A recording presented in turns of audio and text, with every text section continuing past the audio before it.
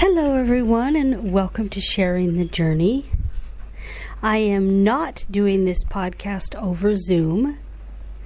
I am sitting outside, as you can probably hear that bird over there, and there may also be sounds from around the apartment building because I'm sitting outside my back door on my patio, and I am with my friend Anne, who is going to share about her journey today. And Anne does not have a disability, but she has volunteered with Johnny and Friends as a short-term missionary, and so I'm sure we will be discussing that at least a little bit as this podcast goes along. So say hello, Anne.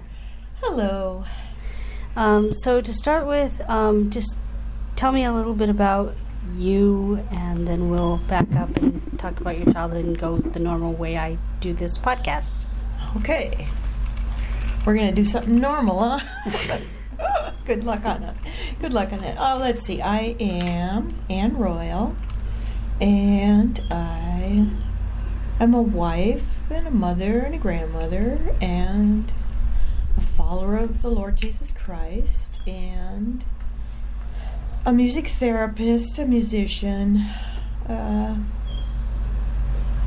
an avid Bible reader, an avid reader. Period. Yeah. Yes, I play the piano, and I like to accompany choirs and individuals and instrumentalists.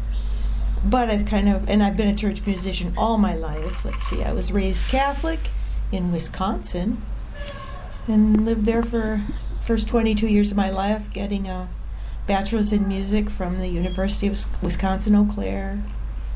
Met my husband in California soon after that. We've been married almost 48 years now. I met him 47 years ago this month. And we've lived along the West Coast, and initially we were in Okinawa for a year and a half. And God is good. I've been blessed with a long, full life. So tell me a little bit more about your childhood and what shaped you from your childhood. Well, I was born in 1952. My dad was had returned from serving in World War II. And my mother was from Wisconsin, and they were Catholics, and I was their oldest of four.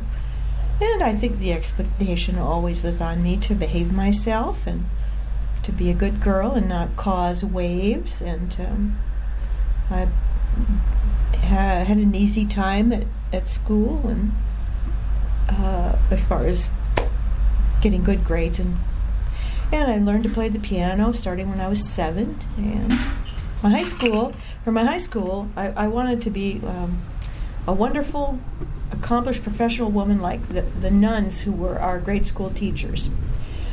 They seemed to be the best role models around me, I guess, and I thought, wow, I could please God too if I became a nun. So at the tender age of 14, I went away to their boarding school for Catholic girls. Was that your choice? Oh, yes, very much okay. so. Yeah, I don't know why, except that the nuns were very... they were really elite and professional and great teachers. And I had visited their mother house where this high school was one time, and I just was bowled over by it. It was a brand new facility sprawling all over the place on the shores of Lake Michigan. They had a great big tract of land, and they had all of their training programs for nuns there, and they were teaching orders, so they had a college there. And anyway, it was a real rich educational environment for me. So tell me about the boarding school, since we have several listeners. Yeah. Boarding school. Well, when you stated your desire to go, the nuns did a battery of tests on us in our hometown. I was the only one that did that from my hometown that year. But another girl a few years older than I from my hometown had gone to this Aspirature a few years ahead of me. So it wasn't an unknown deal. Yes, so they since they were a teaching order, they wanted to make sure that they had girls in who would be able to become teachers. It wasn't just a contemplative life or anything like that. They had a mission, and so they tested us, and I must have passed because they accepted me. And so the fall of 1966, I packed my trunk with according to the clothing list, and my parents drove me across the state of Wisconsin and dropped me off at Caroline Academy in Mequon, Wisconsin. And there were 42 girls in my freshman class. We lived in dorms, ate in a big dining room. There were, 4 years of high school there, and so the seniors lorded it over us and taught us the ropes, and I liked it. It was a real regiment. I say regimented, but what I meant is, you just knew what was going to happen next, and I guess I liked that. That appealed to me. Mm-hmm. Mm-hmm. So you took academic classes, totally, and I assume spiritual development type. Well, it was a Catholic school, so yes, it was definitely. We had Catholic doctrine taught to us, and Catholic practices. There was Mass every morning, prayer times, devotion times. You made a chapel visit every afternoon after church. But it was a prep school, college prep school. So we had really good teaching, since this was a teaching order. And so that I think there was a high caliber of training going on there. I had all the music classes and music therapy, music theory classes. By the time I graduated from this high school, I'm sure it was equivalent to a year or two of college in music training. Wow. Yeah, it was really rich. Choir, we had lots of choir. Access to beautiful musical instruments to play. I got to practice on a Steinway piano and a beautiful pipe organ in one of the chapels. I had lots of friends. We loved to listen to music, and we played guitar and sang constantly in our off hours. That was a big deal in the 60s. So it was great, but it was also kind of emotionally very stunting in a lot of ways. Nobody wanted to deal with a girl in a bad mood or a girl who had questions. So you just, enjoyed the things you enjoyed and shut up about the rest, I guess. There wasn't a lot of training in relationships or just, what's the word, self-awareness or anything that we kind of learn more of now. Mm-hmm. Yeah, nobody ever asked you how you felt. But you could sit and gab with your friends for hours. We took lots of walks. The food was good. There was a bakery. Lucky you. Oh, wow. These nuns were from Germany originally, so there were some of the nuns had come from Germany and spoke with thick accents. And some of they weren't all teachers, but of course there were some that were bakers and ran this bakery that sold to the public. And it was fun to go over there on a Saturday and buy a brownie or an apple turnover. Yum. So how often did you go home? Oh, I only went home for Thanksgiving, Christmas, and Easter for a week. Wow. So, and I lived across the state, so there was no question me just going for a weekend. Yeah, right. Once in a while, they'd allow us to go home with a classmate for the weekend. And if you didn't have an invitation for that weekend and you had to stay at school, I can remember just feeling really, just sad and resentful about that, because everybody was off having fun and going shopping, and I was there with the ones that didn't. We were just the ones that had been left behind. Yeah. And then they'd call for us all to go and set up chairs in the gym for 200 or something. Well, that really got me steaming. That was that. So, how did you go from a Catholic boarding school to being a Christian? So maybe jumping ahead a little bit. Well, I think unless you I can't think of much else about a boarding school experience, but no. Well, by the time I was a junior or a senior, it was the late 60s, and some of our very cool nuns would disappear over the summer, which my shorthand for saying they left the order. In the late 60s, the winds of change were blowing across our country, and people were just taking a good look at what they believed and what they wanted to do and who they were listening to, and began to make decisions. And so a lot of these vibrant teachers that we had, the younger ones the ones that we really, how you had teachers you really loved, and you wanted to hang out with them, that you thought they were so cool. Maybe you didn't, but I did. And so you'd come back in the fall and the sister wouldn't be there. We called him sister. So that kind of unsettled me. One was my piano teacher. So by the time I was a senior or so, I really began to question whether God even existed, and there were no answers forthcoming. I asked the priest who was stationed there at the Mother House, how I could believe in God, and he was pretty vague. And so I just made up my mind to go to just the university, because it was kind of a foregone conclusion I was supposed to go to college. And nobody made any bones about it. I just told my parents that's where I wanted to go, and they helped me along with the process. I couldn't tell if I was a disappointment to them or not. Many people left. In fact, from my original freshman class of 42, two are now nuns. Wow. 2, I suppose, is pretty good. So I went to the University of Wisconsin at Eau Claire, which is the western side of the state, about an hour north of my hometown. And I was kind of ticked off about music. I had always, been required to play for everything and practice a lot and learn new music. And I guess it should have been a source of satisfaction and self-esteem, because I did get a certain level of competency. But instead, I just felt like I was used and abused and, get corrected more than ever praised. So I decided I was not going to major in music. Oh, that was my biggest background. And majored in English, because I had gotten some pats on the back in that discipline in high school.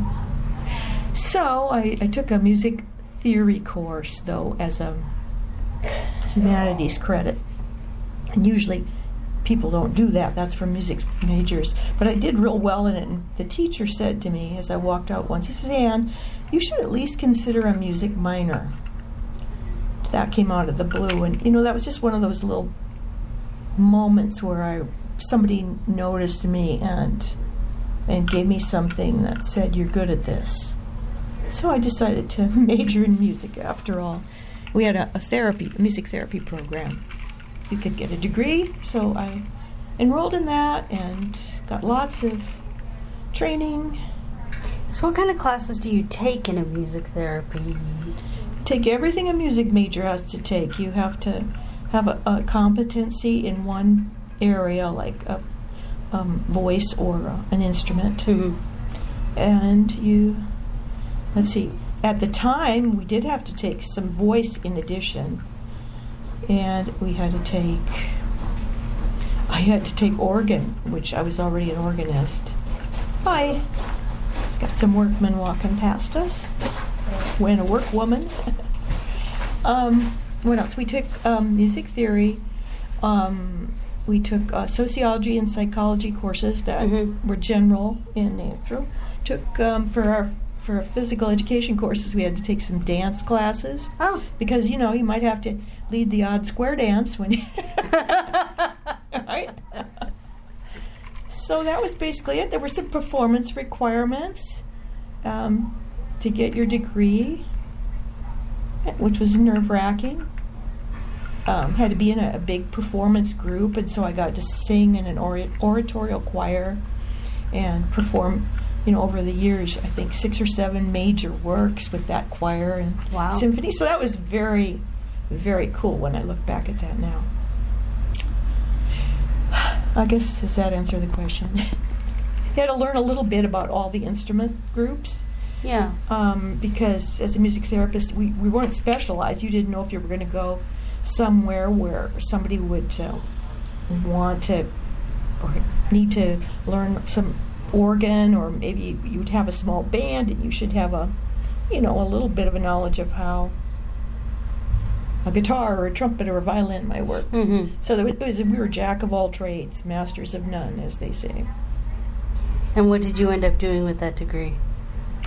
I ended up in California. I was placed for a 6-month clinical internship in Costa Mesa, California, at a huge hospital for people Calvary with Chapel territory. Yes, indeed. That's part. So here I was on this whole secular course of study, and had pretty much left my Catholicism practices behind, and ended up there in Costa Mesa, California, at a big hospital for people with developmental disabilities. There were about 2,000 people that lived there in that hospital, and probably at least that many who worked there. They had music therapy there, so I could do this internship under the auspices of a registered music therapist. And they had quite a big program of music therapists, actually. There were probably about 20 of us there, interns and staff. And so we just learned some practical applications with that particular client population. And that's where I met my husband. He was living in Southern California at the time. Oh. And he was in the Marine Corps, and the Vietnam War was still going on, and he had an overseas tour coming up. He was going to be flying in Southeast Asia because he was a pilot. I always say I married Top Gun because he was very cute and handsome and confident, and he had some great stories already at a young age. And so I think that has, I always said that an upcoming deployment has expedited many military marriages, and we were no exception. I just had to, we had to marry each other before he went overseas. So we did.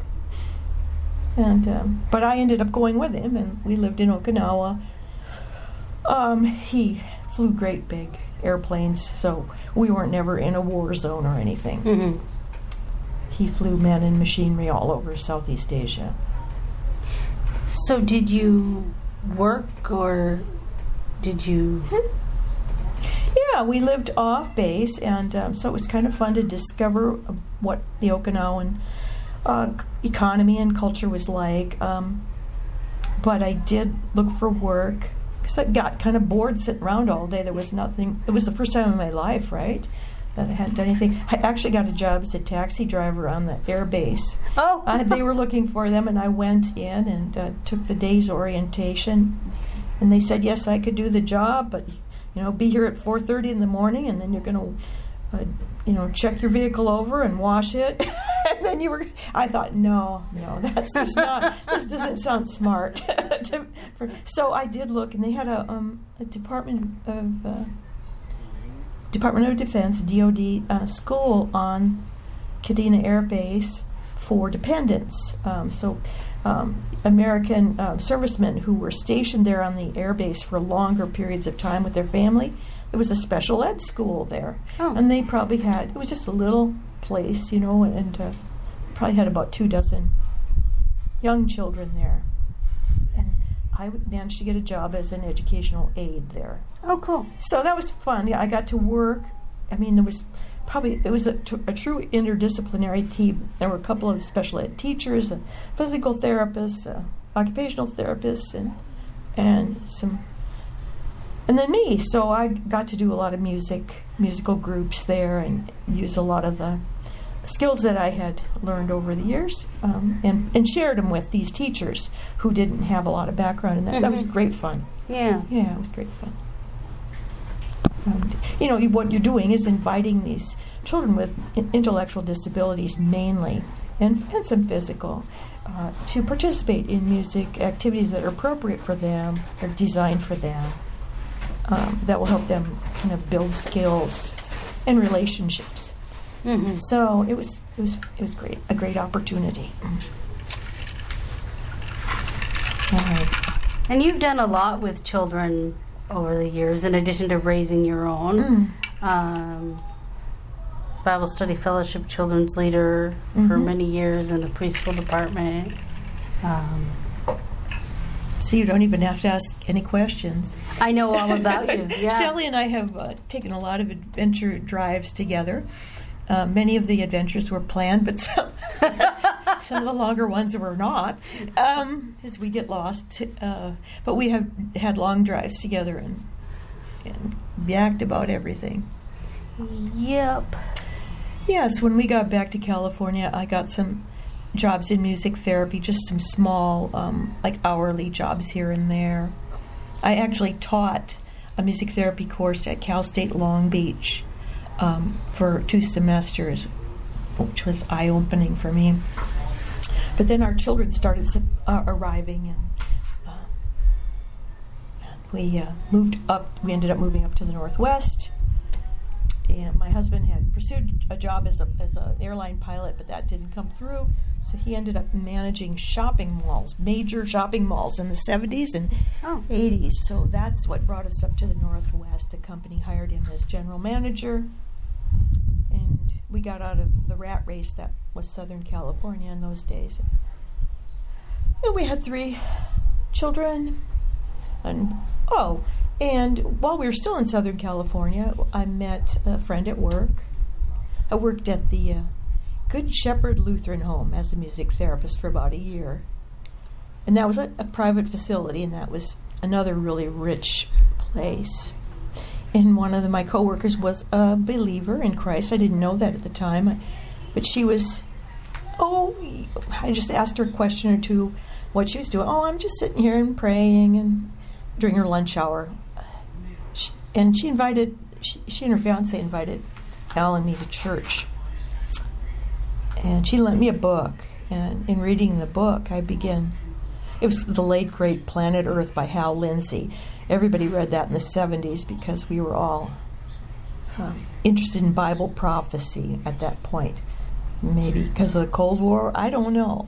But I read the book sitting by myself one day, and I realized that I could believe that Jesus was who he said he was, who I had learned he was.